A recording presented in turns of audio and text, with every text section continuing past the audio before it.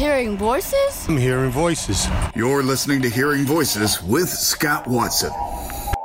Well, it is always good to be recognized for your work. And this morning on Hearing Voices with Scott Watson, we visit with Jill Evers. She just received an award from the National Federation of High School Sports, Cross Country Coach Nationally of the Year. Jill, I want to start just talking a little bit about running. You've run your whole life. What does running mean to you? What has it meant to you? Running is not only a form of exercise, it is a way to get outside, a way to enjoy nature, a way to deal with your thoughts. I rarely listen to music while I run because it's just nice to get away. I want you to think back. You ran in high school, you ran at Hope College. If someone would have said, 30-some years later, a national award for coaching running, what would your reaction been way back then? I probably would have laughed because I came from a small high school that did not have cross country, and at Hope College I played field hockey in the fall rather than run. Talk a little bit about kind of the transition. You're an educator, but the running has been a huge part of that. The coaching has been a huge part of that. How have you changed from when you first started coaching to now when your coaching is nationally recognized? Well, I hope it hasn't changed because of the award, but I think I've become a more understanding coach in terms of knowing what each kid is going through, especially as I've slowed down in my later years. I understand that it takes more work to be that slower person on the team, and they maybe need more attention than some of the better ones who win all the awards. Hers is the voice of Jill Evers. She joins me this morning on Hearing Voices with Scott Watson. We're available 24 hours a day at WHTC.com, and I'm on Twitter and would appreciate a follow at the Scott J. Watson. You spent your working career coaching at Kent City. Talk a little bit about the school, the community, and really the place where vocationally you've invested your whole life. I love the community. We've had a great buy-in of people and families, and the support from the school has been phenomenal, and our facilities are top of the line. So that's been an extra bonus. So it's these kids who have bought into our ideas of working hard that have really paid off and basically brought home the awards for us. But I don't want anyone to think that it's just me coaching in a vacuum. There is always a team of coaches and parents and school personnel that help with the whole process. I love interviewing coaches because fundamentally some look at coaching and they think, well, it's about the sport. Scoring a goal, making a basket, getting to the finish line under a certain time. And yet for people that are in it, and as I ask the question, you shake your head, it's never just about the sport. It's always about people.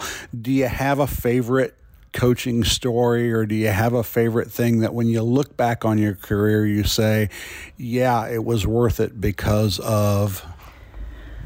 Not necessarily one cross-country story, but I love that some of these people have gone on to be lifelong runners and that they have learned to lose with grace, cheer for teammates, and empathize with others where things maybe don't come as easily. And I just hope that they've enjoyed the whole journey like I have of getting into the sport, investing in it, and seeing benefits. Jill Evers joins me this morning on Hearing Voices with Scott Watson. She was recently named the National Cross Country Coach of the Year by the National Federation of High School Sport. She coaches and has coached for many years at Kent City in West Michigan. You're listening to Hearing Voices with Scott Watson. If you ever have a thought, a comment, I'm easily found. As I mentioned before, I'm on Twitter. You can also email. The email address, long, cumbersome, but super easy, hearingvoicesradio@gmail.com. That's hearingvoicesradio@gmail.com. And if you're polite, I promise to respond. I want to finish up. Full disclosure, you and I have known each other most all of our lives, although not super well. Faith, super important to you. There are obviously metaphors as you work with young people that deal with faith, things like perseverance and whatnot. It's not just about a time at the finish line. What are the life lessons that you've been able to probably teach some of your kids through sport? I believe everyone can set and achieve goals, in cross country especially, everyone can improve, and I think that's somewhat a metaphor for life. You can keep pushing on and achieve maybe not what you originally anticipated, but something maybe better in the long run for you.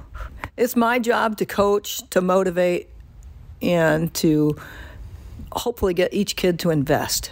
And I think that those are the things that people need to do in relationships and with their careers, with their families, and with their faith in terms of the long run of life.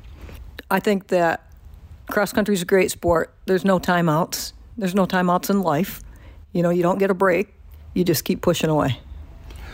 We wind up with Jill Evers this morning on Hearing Voices with Scott Watson. You've been coaching a long time. Some of the people that you coached now have kids that are probably runners.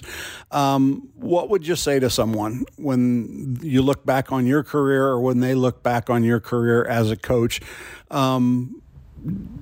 Is there something that you want to be known for? I know it's probably not this award. Nope. I would say I'd love to be known that I was a positive coach, not one that screamed at kids, one that encouraged and also participated alongside them and invested in their lives as well as in their sports team. She's the National Cross Country Coach of the Year, as recognized by the National Federation of High School Sports, and she's done it right here in West Michigan. Jill Evers, thanks for the visit this morning on Hearing Voices. Thank you very much, Scott.